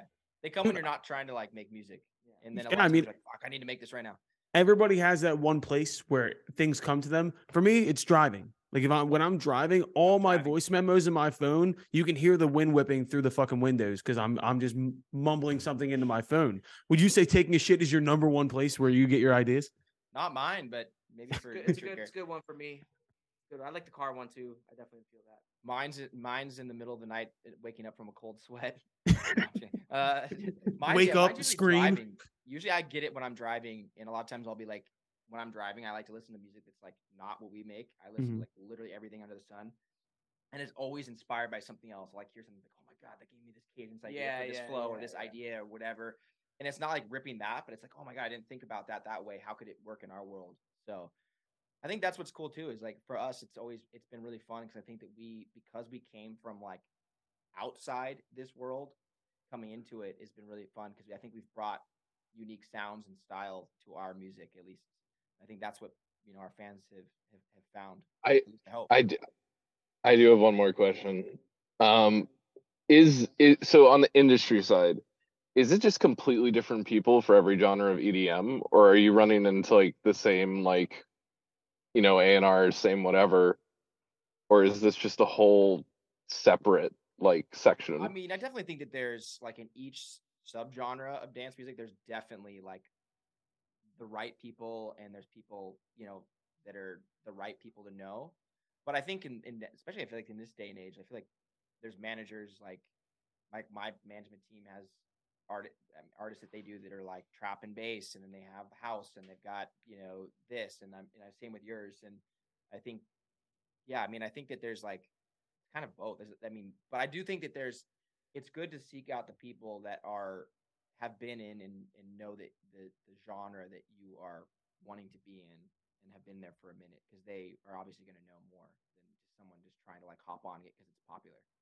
Definitely like a passion thing, as I think is what he's trying to say. Is like you definitely find usually better people when they're excited or enjoying whatever genre you're talking about. And like, yeah, that can change. Like maybe the guy in a dubstep or like a void set was a big fan of metal, and then maybe someone that was like gonna help A&R side piece was a huge fan of some 90s house music and 2000. It's like you're definitely gonna find but it is funny because like electronic music is like most people are pretty good at knowing wide areas of it, so you really can like find people that are in both. It's just there's that extra bit of like this guy knows what the fuck he's talking about because he's legitimately been listening to house music since 1993. You know what I mean? Yeah. It's like you're getting into a different area there. Anything on the industry side, if you can find someone on the business side who is actually passionate about the music that you're making, get in touch with that person. Because sometimes you do get the people who are behind, I don't know, A&R's labels who are just in it because it's a job. And there's other people that are really, truly passionate about the shit that they're doing. Find those fucking people and try and work with them. I think that's like a great piece of advice. Yeah, absolutely. 100%. All right. We've kept you guys long enough. Side piece. New single out now. I Need You. Where are you going to be on tour soon? Everywhere and anywhere. Where are we this weekend? Chicago? Yeah, Chicago. I think we're doing Heat Wave Festival. Heat Wave. Oh, shit. Yes, sir. All our boys are out there. Yeah, Heat Wave, and then we're at Day Trip, which is back here in LA, out at the pier, which is gonna be crazy. Lots of wonderful people. We've got so much stuff this year, this summer. Europe, a couple other festivals. I think there's one very exciting show we wanted to play for a while that I don't think they've announced our weekend yet, but we're playing that, and then yeah, we kind of like toured like crazy in the beginning of this year, like back to back. We did like literally 2 tours back to back in the fall of 2022 and 2023. So this has been kind of cool to like come back down, work on music, release a bunch of music this summer, and then we've got a big tour in the fall we're gonna announce too. So Every time anytime we talk to anybody from your world, I'm just reminded how much cooler you guys are than anybody in my world. You guys get to fucking go to Europe, play awesome shows, dude. Fucking congratulations on everything, man. Thank you so much. Thanks for having us. This No is problem. awesome. Seats always up. We should do one of these at a show. Yeah, that would be very rad. Yeah, we should do that. I think we should do that. We should 100% do that. And then you guys, and then we'll all be in the same place, which would be cool. Bring the dinosaur with you. Oh damn! Okay, that's a lot of pressure. and then Caleb won't be like the only vertical person on the video. Yeah, dude. Well, so you have to understand, Dante usually is one of our co-hosts, and Dante is always in a car because he's always traveling. Like literally every episode, it's like everybody in their respective studios around the country, and then Dante is just in a fucking Uber, like the shittiest sound quality humanly possible. So I mean, Caleb's just kind of giving you the effect of what you would usually get on here. And then there goes the sound. All right, ladies and gentlemen, Side Piece. It's been a fucking pleasure. We'll see you guys soon. All right. Thanks, guys. Adios, boys. All right, so that was our interview with Side Piece. Go listen to their new song. Go see them at clubs all around the world throughout the next year. Fucking amazing story. Great guys. I can't wait to do one with them in person. DJs live a much cooler life than rock stars, by far. DJs, all they do, you can't ask Dante. You just go, you play songs, and then you go to like a VIP somewhere and drink champagne. Like that's fine. Yeah. They live an easier partying life. If that's how you're defining cool. Yeah. Yeah. Facts. On the list, off the list. Dave, who's on your list? On my list this week, I'm going to go with Dana White. Ooh, power slap. Let's go. Dana White sent me personally, I know I got the blurry background thing, a little cocktail book. Oh, you got the Howlerhead. Yeah, Howlerhead, his whiskey brand, and he autographed it for me. Look at that autograph right there. I was like, they UFOs. Yeah, it looks like he looks like he's drawing sand traps on a golf course. But I was told they were going to be interviewed, so I thought they were a joke. Those are not interviewed, autographed. So I thought it was a joke. Like one of my buddies at the UFC, which I do have a buddy there, autographed it and like that shit. I Googled his signature and sure enough, that is his signature. So shout out to Dana White. I love UFC now. It's an outstanding sport. I do know a couple people in the UFC just from doing content with them over the years. Jamal Hill, he's the light heavyweight title holder right now, belt holder. Aljamain Sterling, who is the featherweight. I think he's featherweight or bantamweight. He's one of the smaller weight classes. He's their title holder. Know him a little bit. And then Chicago, of course. Curtis Blades. He is a heavyweight monster of a human. But I've gotten to watch. I've said this before. I've gotten to watch UFC. It's beautiful having an interest in a sport where you just watch it because it's entertaining and it doesn't fucking destroy every ounce of emotions you have. Like my team's all and it's I agree with that. Yes, it is so well because it's when you're watching UFC, you're watching one person. You understand that they're fallible, like they're gonna lose eventually. Whereas with a team, like it changes over. You're always thinking like this, they're gonna always win. Well, yeah, my sports teams control my happiness. So therefore, and this is just like I'm rooting for it. Does, like most of the time, I do gamble it on it a little bit here and there, but most of the time, I'm just rooting for the fucking best knockout possible. And I mean, that's me with golf. I don't have a rooting interest in golf. I just love the sport. Yeah, and I'll watch it. And I don't fucking mind. Obviously, they're polar opposite sports. One's like combat sport to the max. The other's nice buttoned up, no physical contact at all. But it's very. They should combine them. Regard. What's that? They should combine them. Happy Gilmore too. Yes. With UFC, I actually love watching golf. As much shit as I talk about baseball being boring, golf, man. I love watching golf. I love golf. Like if you get a good Sunday with like guys going back and forth, it's electric. Bro, how did we not talk about the fucking Live Tour combining with the PGA after everything that was said and happened? Unfucking. I don't know anything about it. I just like to watch it. I know. Let me run this down. Let me run this down for you real quick. So the Saudi Arabian like public fund, which is just like the richest group in the entire world, started their own golf tour last year and paid a bunch of people from the PGA Tour, like the top talent, like hundreds of millions of dollars to come play on this tour. The PGA saw this and was like, oh my God, we're going to lose our sport. So they started invoking 9/11 as a reason why these guys shouldn't go and join the Saudi Arabian tour. Yeah, Saudi Yes. Arabia did. Yeah. Literally, the head of the PGA Tour was like, if you go join that, just know you have blood on your hands. And by the way, like, you've never had to apologize for being in the PGA Tour. You're going to have to apologize for this. So it was this big schism in golf, and like guys didn't take the money because they were like, I want to stay loyal to the PGA Tour. Within a fucking year, the guy who runs the PGA Tour combined with Liv and all those dudes who didn't take the hundreds of millions of dollars and stood up for the PGA Tour now have to look at this guy and be like, what about 9/11, dude? What about all this shit you said? Every time, okay, that's an amazing story, because every time something like this happens, it's just another reminder that anytime any large organization is getting moralistic about anything, don't believe what they're saying. Don't believe it, dude. It's all pandering bullshit. Yes, it is. All Jay that Monahan, money, you weenie. all that matters is money. I'm You That's kind of good or forget bad. that. Like when you think of the NFL or the NBA, like for some reason I think of them like it's a country or like it's some kind of non-partisan government-run agency or something, like a non-profit, and you kind of forget like no, it's like a fucking company. Yep. Yeah. You know, it's like it's weird, like and it's so much a part of public life. I decided I'm skipping on the list this week because my off the list pissed me off so much. All right. What is Okay. it? I'm about to rant for a minute here. I think this might piss off Dave too. So I'm at the bar the other night, and this hypothetical question comes up, and it's, what is the most rewatchable movie of all time?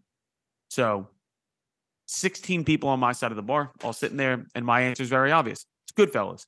Goodfellas is on TV constantly. It is, I watch it from beginning to end all the time. It's always on AMC. And I'm like, that's a great answer. Of the 16 people on my side of the bar, 14 of them had never seen Goodfellas.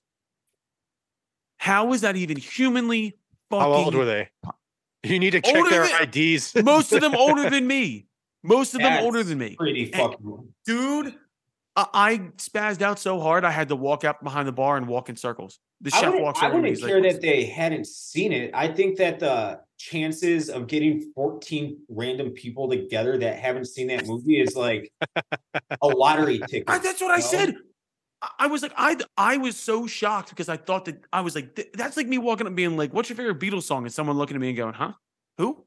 Like, it's Goodfellas. It's literally on TV 7 days of the week. I mean, when did that come out? It was like 1990. 90, yeah. Yeah, it was 90. I mean, I wasn't born. no, I know, but dude, listen, come on. Colin, you could be in Goodfellas. Like there's a certain appeal that movie's gonna have to you. And I'm with you. That's probably in my top 5 movies of all time. I love that fucking movie. I did get to have a moment. So this woman at the bar was sitting there and she was like, well, are you Italian? And I was like, yes. And she was like, well, maybe that's why it is, because it's like representative of your culture. And I was like, well, first of all, yeah, half of Goodfellas though is about anIrish dude, though. But I said I went, okay, so you're boiling down Italian culture to the mob and people killing each other. I was like, so that's what you think of Italians? And she was like, no, that's not. And I was like, no, that's what you said. I got to like hit the high ground for a second. And then you threatened to kill her? Oh yeah, obviously, dude. I was like, you want to sell cocaine? I was like, what's the deal here? What are we doing? No, dude, I love that movie. And almost, I don't know, for me, that and Casino are actually like always teetering between which one I prefer more. Okay, I have a reason why Goodfellas I like it more. One of my earliest memories of a human being, of walking into my dad watching TV and knowing I shouldn't be watching this. He was watching Casino on TV. It was probably like 97, 98. I was young. And the only thing I saw was the scene where Pesci gets murdered in the field with the bats. Yeah. Oh, yeah. And him and his brother. Brutal. That scarred me. And I was like, what the fuck? And I remember the scene, but I didn't know what the movie was. And then dude, that's Martin Scorsese does violence so like real. Viscerally, yes. Yeah, it's like you felt I can still hear the sound of those bats. Oh God. Oh God. Dude. So when I went back if you watch it close, you can tell they're plastic. Absolutely. Yeah, but still, absolutely. like, yeah. Plus Sharon Stone in that movie, like, I mean, she's fucking beautiful, but holy shit, I've never seen a better performance. Did she win something for that? I think she won. Probably not, because they never. Okay, but good. That's what pissed me off about that movie was the fact that fucking Ace Rothstein is a simp. He just you could have cut that movie. Could have been 5 minutes long. He could have been like, "Ew, get out of here." But he just No, stayed dude, with that's Ginger. the whole. That's the I whole know, I intricacy know. of the movie and everything. Is like it's the You wanna hear a relationship of this fun guy fact about who that movie? runs Yeah, everything. please do. I don't think I've ever told this on this show, but I've told it many times elsewhere. But my first apartment when I moved downtown Chicago from the suburbs, I was living with a high school buddy, still one of my best friends. He viewed the apartment because he was already living in the city, and I didn't even look at it. I just trusted his judgment. You know, it wasn't a big deal to me. It was our first like kind of starter apartment living away from our parents. I was like 22, 23 years old or whatever. So he sends me the lease. He's like, yeah, this is where we're living. This is a perfectly fine spot. And it's actually a good price. It was for $1,300, 2-bed, 1-bath, like 800, 900 square feet, whatever. He sends me the lease and our landlord's name was Nick Spilatro. Now in Casino, Joe Pesci's character was named Nick Santoro, but the name Santoro was fake. It was based off of Nick Spilatro. So Nick Spilatro, my landlord, was the nephew of Joe Pesci in that movie. So that part of the movie is completely Hollywoodified. They never knew where he turned up for decades. Right. Decades. After they figured he was murdered because he just disappeared and vanished.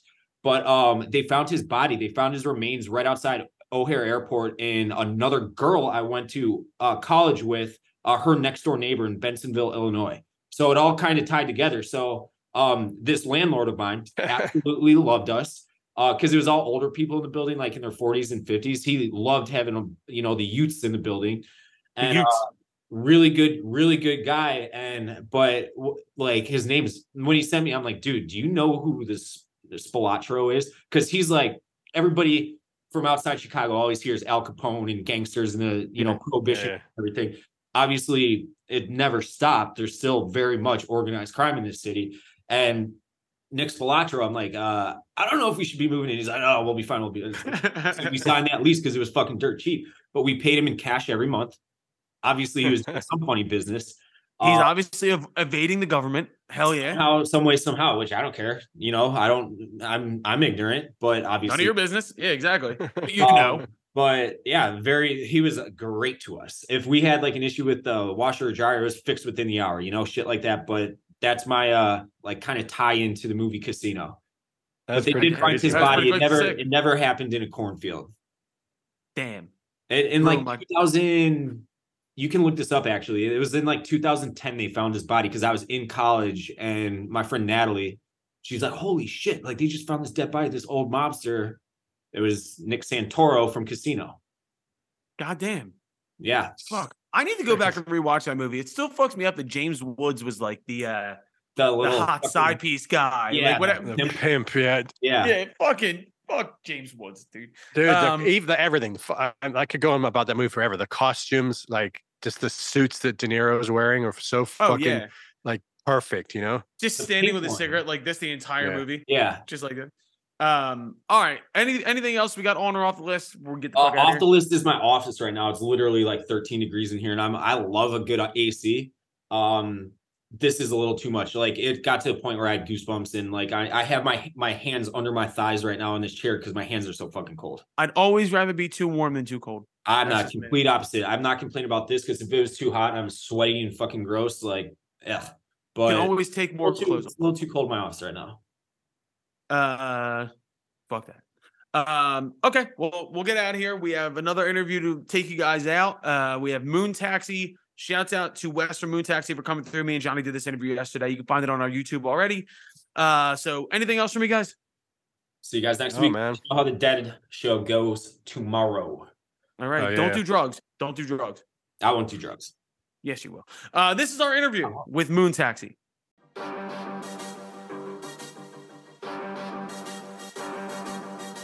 All right, ladies and gentlemen, on the guest list this week, one of the only recurring guests that we've had on this podcast. Different member, same band. They have a new record coming out on Friday. We got Wes from Moon Taxi. Wes, how are you, brother? Hey, how's it going, dude? Thanks Good, man. Yeah, no problem. We had Trevor before, mid-pandemic, like legitimately middle of the pandemic. Same issue, actually. We were talking about Zoom before this, but his Zoom, he dropped out like 6 times because he's in fucking Tennessee in the middle of the woods.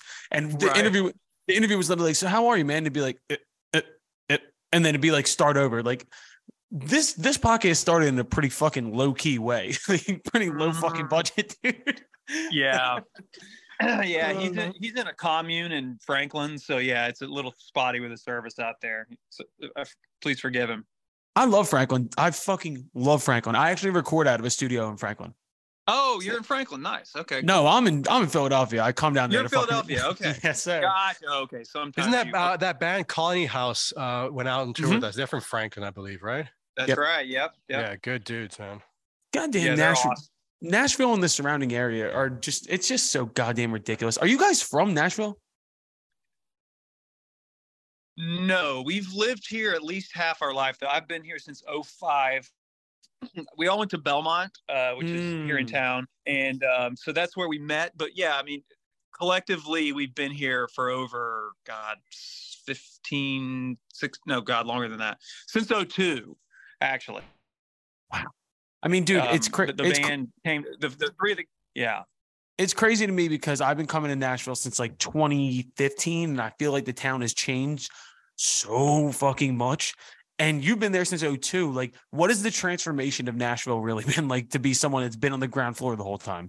It's it's bittersweet. It's great to see the city thrive, but it's also sad to see some of our favorite venues and restaurants and places, go under from, some big development groups. And, especially the Exit Inn, I'll give an example, one of our favorite venues. It's been a Nashville staple for 50 years. It's now going to be a high-rise condo. And a friend of ours was the promoter. So it's just kind of tough to see that. But, there are a lot of great new restaurants. There's a lot of money being pumped into the city, a lot of great events. We had the NFL draft that the band actually got to play a few years ago. We're going to get a new football stadium. I mean, it's definitely kind of exciting, but we're kind of old souls, so it's a little tough to see some of the transformation at the same time. So let's cycle through that statement there. It's like, yes, money is good, but also the Exit Inn is fucking a legendary venue, and you're going to put a high rise there. It's like Philadelphia. All the old venues went out and all the new venues are in, and they're great. Like, don't get me wrong. Live Nation does a great job with the Fillmore and Brooklyn Bowl, but like, did they get to you, Colin? What? Live Nation, did they get to you? You're talking nicely about my pile of money is sitting behind me, of course. Yeah. No, they have their warts. I did just play a Live Nation venue like 3 weeks ago. So shouts out to Brooklyn Bowl. But it's just like, it's funny to me to see Nashville become what Nashville is now based off knowing what I know it used to be in a way. And like, I mean, there's still like the Basement East and the Basement, and there's still like some fucking great venues, Three Crow, fucking still drinking, Bushwhackers out in the back there. Like, there are great spaces, but it's like, to have a band that's so Nashville heavy and coming out of Belmont and having the history that you guys have, I'm just curious, like, if you could have your druthers, would you keep the old venues instead? Yeah, of course. I mean, yeah, they seemed to have been doing well enough to stay in business, for 50 years. And some of these other venues somehow managed to survive the pandemic. So, yeah, of course, we want to see the little venues that could survive. But, yeah, I mean, to your point, a lot of these bigger venues that are coming in, like Ascend and forget the great, whatever the venue is out in Franklin now, First America, a lot of those are Live Nation. So they're just kind of getting bought up by the corporate machine. And we're just so close to we have literally, I mean, by 2015, we literally played just about every venue in town at the time, other than like the honky tonks. But, we did 4 New Year's Eves at Exit Inn. Those were some of the first sellout shows we ever had. We did, I think, yeah, Third and Lindsley's still around. We did a New Year's Eve there, and, just sort of rose the ranks, and eventually made it to the Ryman, and then eventually went to Municipal Auditorium, which was, probably our biggest ticketed show. Our biggest show ever in Nashville was definitely the Draft. That was 250,000 people, so I doubt we'll ever top that. But that wasn't exactly a hard ticket event. But yeah, so it's been really cool to see, our own progression venue wise in the city, because you start out playing house parties like every band does, and to step on the Ryman stage 10 or so years later is a pretty cool feeling, and really makes you appreciate the city and what it has to offer, bands like us. Let me ask you a little bit about the community of Nashville. Like, is it a supportive community? Is it a cutthroat community? Like, LA is on the cutthroat side of things. I just moved out to Right. Austin a couple years ago, and that feels completely more on the supportive, like everyone's just gigging together side of the scene. Where does Nashville fall on that? I would say, you know, a little more, or, you know, I mean, every band's going to be a little competitive at the end of the day because, you know, they want the edge up. But yeah, I'd say it's supportive. I mean, you know, we used to go to our friends' bands' shows often, and, you know, we see fellow musicians out in the crowd. And, you know, it's been one of my favorite kind of collaborative events that we did was at the Ryman for Bob Dylan's 75th birthday. So this was 2015. And it was so cool to go into the green room because we've always been, we tour so damn much. We used to do 150 dates a year that, you know, a lot of the bands, and not to pigeonhole all of them, but a lot of them, you know, tended to kind of hang out, play around town. They didn't really tour quite as much as we did back in those days. So we sort of never really got to know too many of the local musicians, or not, you know, some of our heroes like, you know, Isbell, Casey Musgrave, some of these people. But anyway, on this particular event, the two musicians I just named and a whole bunch of other guys, Butch Walker, Kesha, you know, they were all hanging together, and it just felt like such, and it seemed like they all knew each other. We got to know, you know, some of these musicians, and, you know, that was sort of our first taste of really kind of being embraced in the Nashville community. Right. And actually getting to know these people. And, you know, if we saw them at another venue, maybe a year later, so we could say, hey, so, you know, it's nice to kind of finally integrate, you know, and just kind of getting in that little scene was kind of a beautiful awakening to, you know, the community and how supportive it can be, and how we're all in this together. And the music business is a freaking disaster and completely impossible to predict. So, you know, we're all, you know, kind of, we're all in arms in that way. So, well, one of my favorite things about the Nashville scene is the fact that you can tour through there and wind up on a show with, now I'll give a venue, I don't think it's still there, is 12th and Porter. Is 12th and Porter still there? It is not. So this is like 2018, 12th and Porter. We played a show with it was like a dream pop band opening, and then a band called Justin and the Cosmics. I don't know if you know Justin and the Cosmics. Just gnarly Nashville, like garage punk shit. And then us closing. But the reason I remember this is because I love the varied nature. The sound guy at 12th and Porter is a great guy and would come up to me before the shows and be like, yo, I have this beautifully new built like Neumann mic. Like I want you guys to use it. I'm like, I don't want to use it. It's nice. I'll ruin it. I don't want to fuck it up. He's like, I'm putting it on stage. Use it. Go ahead. The singer from Justin and the Cosmics was hammered during the set and took the mic off the stand and shoved it down his throat and then shoved it up his ass, like through his clothes. And I was standing next to the sound guy and I looked at him and he was like, what the fuck, man? Wow. I love Nashville shows for that reason, because you never know what the fuck you're gonna get, because everything is like a bill like that where it's just like, all right, we'll get 7 bands on a bill over at like the 5 spot or something like that. You never know who you're gonna get in a fucking room with. I had to follow the microphone and the ass guy. I love Nashville. It's my second home. Well, good thing you didn't have to share the mic. So I did use that mic. I did use that mic. Did you have Oh, yeah. disinfectant, I hope? No, I just kind of stood a little bit far back. He's from Philadelphia. Every venue microphone there is way has been in than someone's that. ass. Yeah, every microphone in Philly has been in someone's ass. But I bring this up to say, like, because I know you guys as a huge touring band. Like that was kind of Moon Taxi's thing, is always playing 150 dates a year and things like that. And we talked to Trevor during the middle of the pandemic when nothing was moving. And to get out after, and I've looked at your fucking tour schedule now, and you guys are booked out like crazy. What has it been like to get back on the road? Yeah, I mean, we can't wait. It's felt so stagnant on the touring front because, you know, to be really taken seriously, I think, you know, it's such a perception game. You've really got to, you know, it's elbow grease. It's hitting the road. It's really showing people that you care. It's been very spotty, you know, post-pandemic for a lot of bands. You know, now you're finally seeing these massive tours coming out because people have the confidence to take them on. You know, of course, you know, one of us could get COVID and it could all go to shit. We'll see. But, you know, it's at least a good, you know, it shows that we're back and we're taking this thing seriously. And the new record we're so proud of it. And we're so excited to play a lot of these songs live. It was definitely written for the show. The whole flow of the album it feels like a show. The first track's called Walkout. And, it's just kind of, we designed the sequence like we would a set list. So we are super stoked, and it just feels like it's like a legit, coming back. I mean, pre-pandemic, we had, just before the pandemic started, 2 Moon Taxi babies. We now have 8. So 8? 8, yeah. What the fuck were you guys doing? What the fuck were you doing during the pandemic? Children of the quarantine. Yeah. I mean, Johnny has one now. I have one that's doing 2 months. Apparently, musicians had nothing else to do. We had nothing to do. Dude, I mean, honestly, that's a big part of it when you're touring, and like that's just so much part of your mindset. And it's probably a wrong way to think that you start adjusting life, like big life decisions, like kids around, like, oh, we got a spring tour.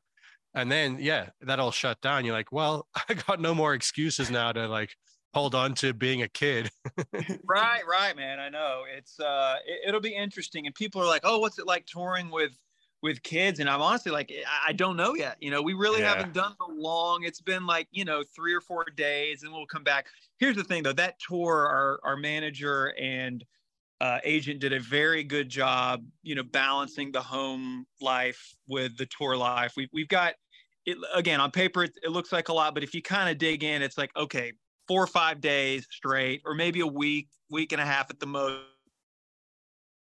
Then we're back home. So it's a big ass tour, but it's spread over, 4 months. So it's going to be manageable. We'll be able to be home, but it still just looks so good on paper to see like this band is playing, and we're playing a lot of places that, like, for example, Houston, Texas. The last time we played there was, I think, late 21, and it was during the height of the Omicron phase. And we've got very, very good friends in Houston that wouldn't go to the show. Like, it was just it wasn't safe. People just identify 2020 with the pandemic, but really for touring musicians, it was a good 2 years plus, at least, of really, being able to get back to what we,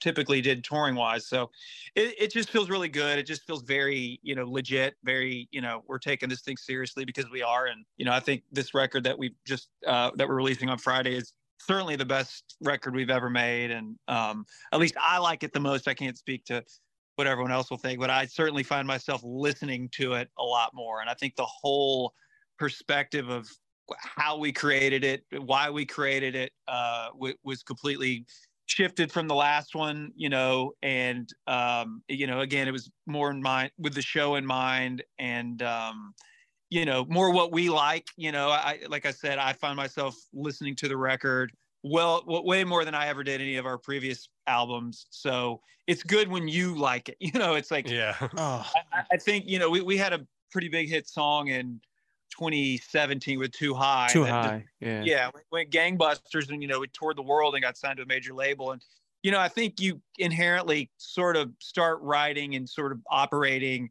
to keep the big heads at the label happy, or because they want to, you now have the opportunity to really reach a global audience, so you tend to shift your focus towards that and what might work in that space. And sometimes that sacrifices some of your own integrity or instinct musically. So that was completely thrown to the wind. I think post pandemic and just being able to release this album on our own completely shifted the paradigm. So we're super excited about it. It just feels like it's a whole renaissance for us, and we could not be more stoked about it. Was a lot of the material was written like recently? Was it stuff you were sitting on?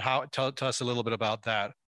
We write in a very gradual process. It was, just a little look into our songwriting process. Basically, it'll be like, I might come up with a little track and I'll shoot it out to the guys. Hey, do you guys dig this? Or, or maybe one of the guys, I'll sort of go, hey, there could be something here. Check out this hook melody. Do you have any lyrical ideas? It can be a little piano riff. Like, for example, the single from the record Classics, probably wrote about a year ago just on piano. It was kind of a little jazzy melody thing that I had, and I thought could be a hook in potentially Moon Taxi song. It was kind of started out as like a trip hop thing, and then I was like, this is kind of a damn catch. Yeah, you should hear the I'll have to send you the other version. But anyway, so yeah, on a piano, it kind of felt a little more like the Killers or Cage the Elephant, or like it definitely could go a little more alt rock. So it just takes, a little kernel of an idea like that to get the ball rolling. And then you've got, this incredibly talented group of musicians that, put their touch on it, give feedback, say, hey, we can speed this up, move this around. So it becomes sort of a, it's yours, and then you pass it off, and we sort of, pass along the energy ball. So it was a good 18 months or so. The first like 6 months of that, so this would have been probably early 22. It felt like things weren't really going anywhere. We were just sort of sitting on the same shit. Like it'd be the same 3 ideas. And it's like, so we, I think, started to talk deadlines and like, listen, we probably aren't going to get on many festivals in 2023, but we can really gun for the 24, festival circuit. So let's get a record out in the summer of 23. Mm-hmm. So, and we got a great partner with Vidya, which is a distribution company that we've really gotten to have a good relationship with. So, just strategizing between, the agent and the distribution and the manager, just kind of, it really kind of lit a fire. And we were able to turn out some stuff a lot faster. And we didn't really write too many, sometimes it'll be like, we'll have 30 songs kind of laying around and we pick the best ones. We have 13 songs on the album, and I think we pretty much only wrote 13 songs. So we really, focused all our energy on making those as good as we could. I tend to ramble. I'm sorry about that if I'm talking way too much. No. Dude, no, this is good info. And I like this because we talk a lot about the songwriting process with either our guests or just amongst all the musicians on the podcast. I'm in that space now where my band is finishing a record. But me as a songwriter, I get antsy when I get tired of the stuff that I've written that I know is going on the album. And then I get anxiety to be like, I need more songs. So I'm literally talking to my band right now. I can't stop fucking writing. We have the songs for the record and they're getting finished this month, but I have to keep writing because my brain tells me, okay, you haven't written anything in a little while. Did you guys have that during the process of the record where you got kind of burnt out on the songs you were working on? Or were these 13 like, yes, we know this is it and we're good with what we have here? Yeah, more probably the latter. I always think about this interview. We're friends, sort of friends. We're friendly with the guys from Walk the Moon. Nick is an awesome, brilliant songwriter. Obviously wrote a massive hit with Shut Up and Dance. That song will live forever. That was the last song they had of the album. The album was actually done. And he, went out to a club one night or something, was dancing and just had that line and came home and started demoing it and finished it with a couple producers. And then they're like, hey, we need to add this. And obviously the label was like, yes, you should. Yeah. So, career changing decisions. So you always, deadlines are great. And I think, in this day and age when you can just continue to pump out music constantly, there's a little less pressure. Albums are a bit, unfortunately, of a lost art. It's like, you got to wrap it up at some point and, give them your 12 to 15 songs and call it a day. But, I think if we wrote a Shut Up and Dance or whatever here in the next, month or so, if it just happened to appear from the sky, like sometimes songs can do, maybe that finds its way out into the world by the end of the year. You never know. So that's sort of the beauty of the whole nature of the music business right now. I mean, I just wrote with this guy, Noah Floresh, which if you haven't heard him, check him out. He's amazing. But he wrote a song called Ghosts of Chicago. And 10 minutes after he wrote it on the piano, he just recorded himself singing it on TikTok, went freaking gangbusters. Now he's got everything in the world going on, millions and millions of monthly listeners, just got an agent working on tours, and it can just happen like that. So you've got to be open to the idea that there could be just some divine intervention and, something else might find its way onto the ether, and that's okay too. It doesn't have to, just live on this record. The best could just be a single. So, Too High was just a single too. And we'd gotten out of a deal and it just sort of just popped out and, changed our lives. So, it's just be open to any and all options these days. It is funny you say that as a band that they cut their teeth as a touring band. I feel that whole thing is kind of waned in a way. And I say this because the pandemic, of course, changed everything. But I feel like one of the number one things that the pandemic did do was kind of kill mid-sized touring. Like, I think a lot of bands now won't go out on tour that don't have, like, I know for my band, like, we cut our teeth playing shitty shows all around the country because that's what you do. You go and you play in cities you never played before, and you get your name out there, you build your fucking touring record, and then you can go out and do it again. Nowadays, if the money's not there right away, bands can't take the risk. You know what I mean? Like, you can't. Yeah, So- I know. It's you really got to have guarantees and Yep. Low overhead. Yeah, it's a whole different game, man. I hear you. Well, now we have the fucking TikTok game going on. So is there a part of you that had to cut their teeth touring? Then now you see a guy go big on TikTok and you see them booking tours off that. Is part of you like, you skip some steps, you motherfucker? Don't, you know what I mean? Yeah. Oh, yeah. I mean, if the music is great, then, maybe they had to skip a few steps that took us, I don't know, a decade. But hey, all the power to them, man. If the talent's there, I mean, it's like that kid Jake who, I mean, I play piano, so this shit he plays on what's that song? I don't know, whatever his single is, kind of blows my mind, and I'm like, all right, hats off, dude, you deserve every bit of it. Some people just have that magic. I think ultimately though, and maybe this isn't, I don't know. I'd like to think that the way that we built it from the ground up, very grassroots, playing a million shows. I mean, for 6 years we were in a van, renting one hotel room with a light guy, 6 guys, 2 guys sleeping on the ground, roach infested hotels. But I was also 22, so it didn't really matter. It was still fun as hell. So, I would also, say to any musician out there that, might be 16 or 17 years old and think they may have something to share with the world, do it. Don't wait. Get going early, get going, while you've got the time and energy, and, hopefully you have rich parents is all I can say. There it is, dude. There's a real answer to the music secret. industry. That's the secret sauce. I had this conversation with somebody the other day where they were like, we were just talking about grind. You know what I mean? Just fucking grinding it out. And I said to him, I was like, number one thing you need is patience. Number 2, I don't even remember, but I remember number 3 I said was rich parents. If you got rich parents, that takes away all the risk. It's like, worst comes to worst, I go home and I work for my dad. Like, it is what it is. Or I just fucking mooch off my parents. If you're not so lucky, like, say your dad is a nice little. Yeah, say your dad's an unemployed contractor. Can't really call him up for some money like me. Like, you don't always get the breaks, bro. Sometimes you got to start a fucking podcast and talk some shit for 3 years, and then maybe things start to happen. You don't know. Yeah, you never fucking know. Right. Yeah, or just make sure your bass player's dad's a doctor, and then you're set.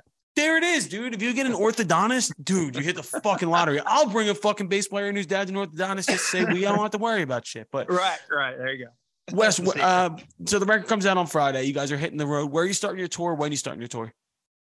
Oh God. It's funny. I never know when one tour ends and one tour starts. It's just the perpetual, we call our tour, It's Always Something tour, because something always fucking breaks, or it's always something. Yeah, that's been going on for 15 years.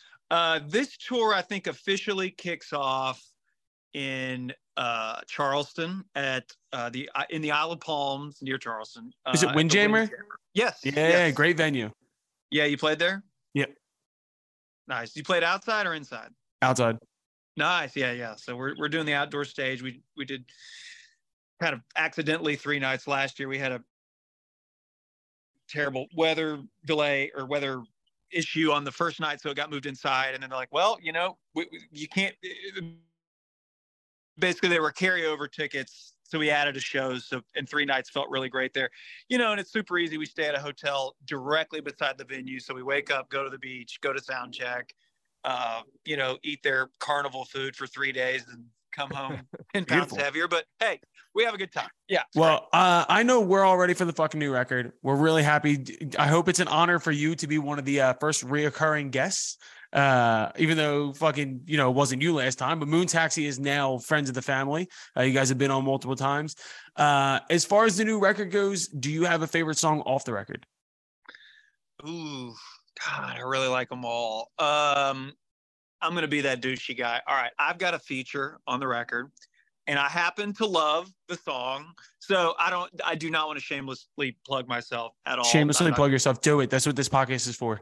I never, I sing and write and produce and do a lot of stuff outside the band. And I've done a lot more of it since the pandemic. I'm going to make this real short because the band's going to either fire me or chop my nuts off for going into this. But I like to kind of, we were talking about, this was actually like a year and a half ago before I would have even had the confidence to put myself on a track. Spencer, our guitar player, he does a lot of the producing in the band. And I remember on a call, we were sort of plotting and just a general kind of timeline and, how we wanted to approach it stylistically and everything and what the writing and recording process would look like. And he's like, we could do kind of like a White Album thing where there's a Paul song, there's a George song, there's, I don't think it's already diverse enough. Have you heard the record, by the way? Not all of it. No, I just heard the singles. Oops, knocked my water. Yeah, we're already a very diverse, our songs kind of weave genres. I think to throw completely different vocalists from track to track would probably get a little, I don't know, it might throw fans for a loop. We definitely have a singer, Trevor, and he's fantastic. However, a little flavor of what some of the other members of the band, myself and Spencer, who write and perform and record on our own, infusing just a little bit of that felt really exciting to us. And I sort of, after that conversation, challenged myself to find and create a track that, I felt like that represented what I do and my production style. So there's one called Flipping Channels. It's the next to like, they pushed me and Spencer's track to the very, very end. They're the last two tracks. Like letting you know where you stand. Yeah, exactly. Yeah. At the end of the dang line, which is fine. So I don't know. I really, love the way that it turned out. And I think it's just a cool aspect of this band that was absent on previous records that this offers in a really cool way. And Spencer's track is called Summer in Motion. And it is just the breeziest, coolest, like sunset to the album. It's the very last track. The end of the track has this little drum machine that matches the tempo of the drum machine that starts the record. So it's like this really cool 360 that happens. And it's just a very kind of very un-Moon Taxi, unorthodox way to construct a Moon Taxi record. It's usually this like really, kind of folky final note. This was just, I don't know. It's the whole Moon Taxi formula that we've used in the past was sort of flipped on its head this time around. So, yeah, it's cool. It's just, it makes it for a more exciting listen, and there are 2 instrumental tracks, which we've never, to my memory, done on a record. Well, actually we did on the last record. It was like 30 seconds though, but this is like a full-fledged composition.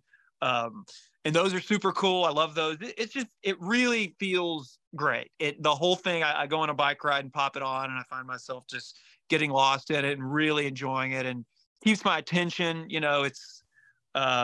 Yeah, I think people are going to love it. I hope they hear it. I hope they share it. I hope it, really resonates like it does for the guys in the band. And yeah, can't wait to get it out. Well, listen, man, we're going to push it as hard as we can. And if there's one thing that I fucking love, and I know we love on the podcast, is intentionality. And knowing that you guys set the record up this way, I'm excited to fucking listen to it. And the fact that you can listen to it, you can stand the sound of your own band, means that something good is happening here. Yeah. I mean, again, it was just a total paradigm shift from the last record where I felt like we kind of approached it not for ourselves, which maybe that kind of selflessness can be really effective and great. But I don't know. I find myself like unable to listen to it, to be honest. Like, I don't think any of the guys, are super proud of all of it, and not to disparage even one iota any of the guys that we collaborated with. They were amazing writers and producers, mostly in LA, but they didn't get us. It was sort of their version of what we do.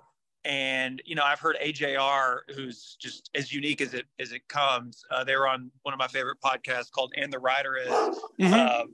And, yeah, great podcast, phenomenal. But shouts out Ross Golan, dude. We just can't really. Ross Golan, man, he's incredible. Yeah.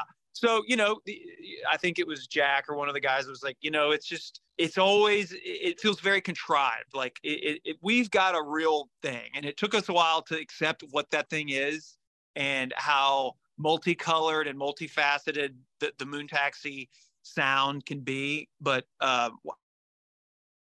I think once we finally figured out what that was and we stand behind it, we embrace it.